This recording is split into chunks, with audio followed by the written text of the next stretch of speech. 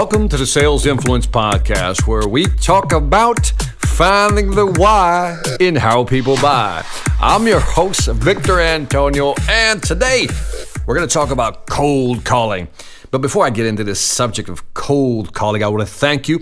The feedback I've been getting on iTunes, Stitcher, especially YouTube. You guys are great on the feedback.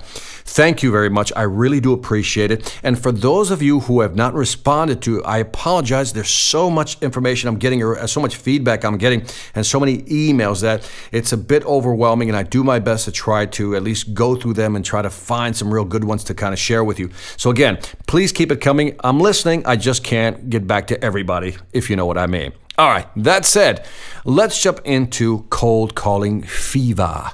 Yeah, that's what I'm going to call it, cold calling fever. It's like when you got a fever, you don't want to do anything, right? Now, I wanted to stop for a moment and really talk about this aspect of cold calling. Cold calling has changed. Obviously, the internet has changed the game, and I think sales, as I've mentioned in the past podcasts, will always be known as pre-internet and post-internet. Pre-internet, obviously we didn't have the internet, so, we really depended on the phone. And internet came along, and all of a sudden we got email and social media to contend with. And I'm always asked the question, Victor, is cold calling dead? The answer is no, it is not dead. It's just another tool. Now you have more tools to use, like, again, social media and emails. But cold calling is not dead, especially, listen carefully, especially in a complex sale. When you're trying to talk to a big company, get into a big company, if we can find a way to connect with them, whether it's through email, social media, or cold calling, these are just different channels to access the person who makes the decision. So to say something is dead is just, it's just dumb. Let's be honest. Let's call it what it is. Every time I hear cold calling is dead, I think it's a dumb concept. It's just one of many tools now that you use to access the decision maker. Let's have that point of view. Now, those people who say cold calling is dead is because most likely they're afraid to get on the phone. And that's what I want to talk to you today about. This is called sales call reluctance. That's the phrase, sales call reluctance, where you are reluctant to get on the phone. And one of the things you may be telling yourself, one of the reasons you don't get on the phone is because, well, Victor, cold calling doesn't work. Well, my answer to that is bunk. Cold calling can work if you know how to work it. The real reason you don't cold call is one of 5 reasons. And here are the 5 reasons. And I'm going to be real tough on you today because I know there's a lot of people listening to this podcast who need to be making the calls and are simply not making the calls. And you're not doing it for one of 5 reasons. 1, you're lazy. That's right. I said it. You're lazy. Now, you're lazy because maybe you don't have a sense of urgency. There's no sense of urgency. You don't feel the pressure. I'll give you a perfect example. About a month ago, I was training a company, and one of the things I asked the president of the company says, tell me about the compensation plan for these salespeople. Because he was complaining that they're not growing. Their existing customer base is great. 80 to 85% of their business was coming from them, but they're not growing. They're not getting new business. To which I said, talk to me about your compensation plan, because I think compensation is a behavioral changer.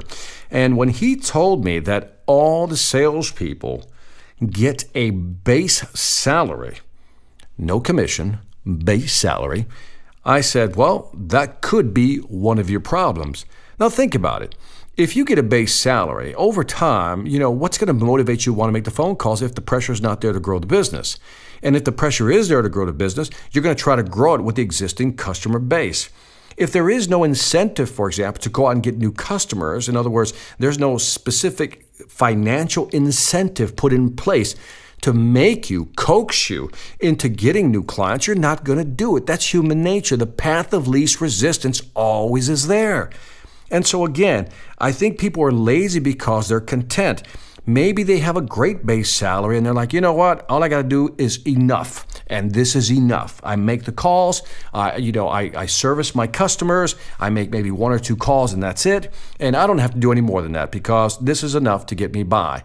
Now, another reason may be, and I think this is the good upside, is that your pipeline is so healthy. You got so much business coming in, and then your pipeline is looking great that you're saying to yourself, why make the calls?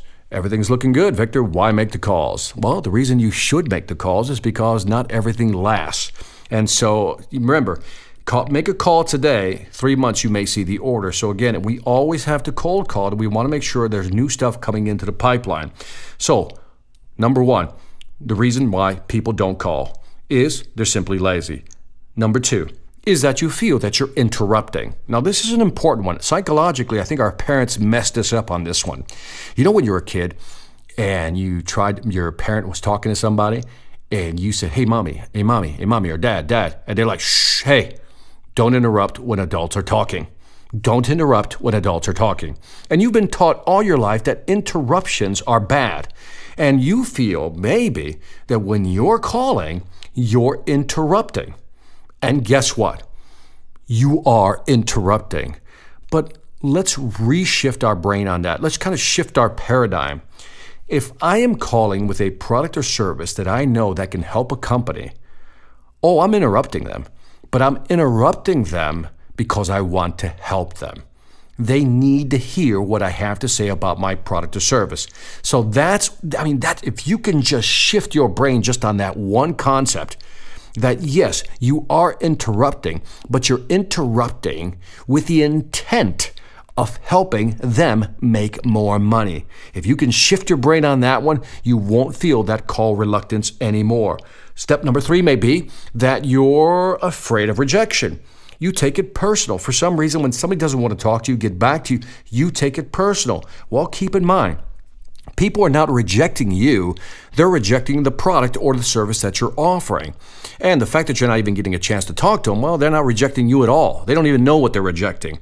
But even if they're rejecting you, they don't want to talk to you, remember, it's never about you. Stop being so egoistic and thinking it's about you. It's not about you. They're rejecting the product or the service. That's all they're doing. It's not you. So don't be afraid of rejection. Number 4 of why people don't want to make the call is that you don't believe it will help the client. Now listen carefully. This is important. Do you really believe, really believe that your product or service can help a client? Think about it. Think about it. Be honest. Come on, be honest. Do you really think your product or service can help your customer? And if you answered yes, and I asked you how could you answer that question? Because if you can answer that question, then you should want to sell your product or service. It is almost like a duty, a fiduciary duty to reach out to people saying, look, my product or service can help you. This shouldn't be a reason for not calling. Some people don't call because they don't believe their product or service can help the customer. And if that's you, you need to do one of 2 things. 1, figure out how it really does help your customers. Really figure it out. How does it help them? Or 2, if you don't want to take the time to figure that out, quit. Get another job. Because selling is about really selling the value to your clients. And then the number 1 reason I think people don't succeed because of sales call reluctance, they're afraid to call the customers, because they simply don't believe in what they're selling. That's right, I said it. You don't believe in what you're selling. You really don't believe it. And how do I know? Because most of you have a product that you sell, but you don't even use your own product. Remember the phrase, you have to be a product of the product. I'm reminded of that story many years ago by Zig Ziglar, where he was selling cookware and he was talking to a friend, a fellow salesperson who also sold cookware, but guess what? Just couldn't sell, couldn't make the number. Zig Ziglar goes to visit the man at the house, and as they're having polite conversations, Zig Ziglar says basically, I know why you're not selling. And all he had to do was look at the stove, and he realized that the salesperson wasn't even using his own cookware. So if he wasn't sold on it, how could he sell his customers on it? Zig Ziglar, being the great salesperson he was, sold him his own cookware just to prove a point. But keep in mind, if you're not a product of the product, if you're not using the product, then it's hard for you to sell. So let's go through the 5 reasons people have cold call reluctance, sales call reluctance. 1, lazy, no sense of urgency, you're complacent, bad idea. Number 2, you hate to interrupt. You're not interrupting if you're helping. Number 3, you're afraid of rejection. Stop thinking about yourself. It's not about you. It's about the product or the service.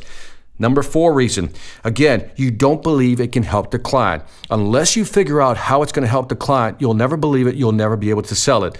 Last but not least, you don't believe in what you're selling. And if you don't believe in what you're selling, 1, find a way to believe in what you're selling, or 2, find another product to believe in. Or step number 3, just get out of sales. Now, I know I'm being tough on you, but again, when I look at cold calling works only if you make it work. And again, this is part of the arsenal, whether you're using cold calling via phone, via email, connecting with people on social media. All these 3 things help you connect yourself to the decision maker. So if you're not making the calls every day that you should be, if you're not reaching out on social media, making the connections you should be making, if you're not putting something out on social media, not sending out the emails, if you're not reaching out to the decision maker every day as often as you should be, you need to ask yourself, what is that lack of motivation? Why aren't you doing it? Why aren't you going after the business? What are you afraid of? Do you believe in your product or don't? Are you really into it? Do you believe it can help your clients? If you do, why aren't you helping? Forget about interrupting. Go ahead and interrupt them and share, because you have that passion, that belief that you can help them. This is how you change your mindset. Again, what's holding you back is not only just fear, but what's really holding you back is the belief that you have in your head. And if you know you can help your client, if you know your product can really help people, then don't be afraid of rejection. Don't be afraid to interrupt people, and create a sense of urgency. Even if you get a base salary, find a reason to get out there, connect with people, and help other companies grow their business. Anyway, that's it for this Sales Influence podcast. I apologize. I'm going to call that one my cold call rant. But anyway, moving on. Thank you again for the feedback. I got on iTunes, Stitcher, and YouTube. I'm getting a lot of great feedback, and again, I'm doing my best to try to keep up with these feedbacks or comments, and it's difficult, but that's a good problem, not a bad problem. So I really do appreciate your feedback. Thank you very much. Also, check out my website, seminarsonselling.com. I added a couple of new programs that I think you might want to check out, especially the one on prospecting. Lastly, I want to thank you for listening. This is Victor Antonio, always reminding you, selling ain't hard when you know how. Take care.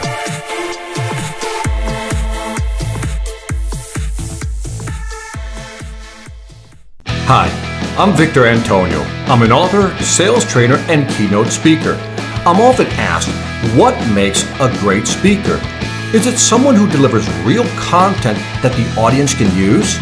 Is it someone who engages the audience so they're part of the learning experience? Or is it someone who can motivate an audience to push them beyond their comfort zone and discover new abilities? The answer is yes. But the most important thing to remember is that I'm not there to look good. I'm there to make my client look good. Simply put, it's never about me, and it's always about them.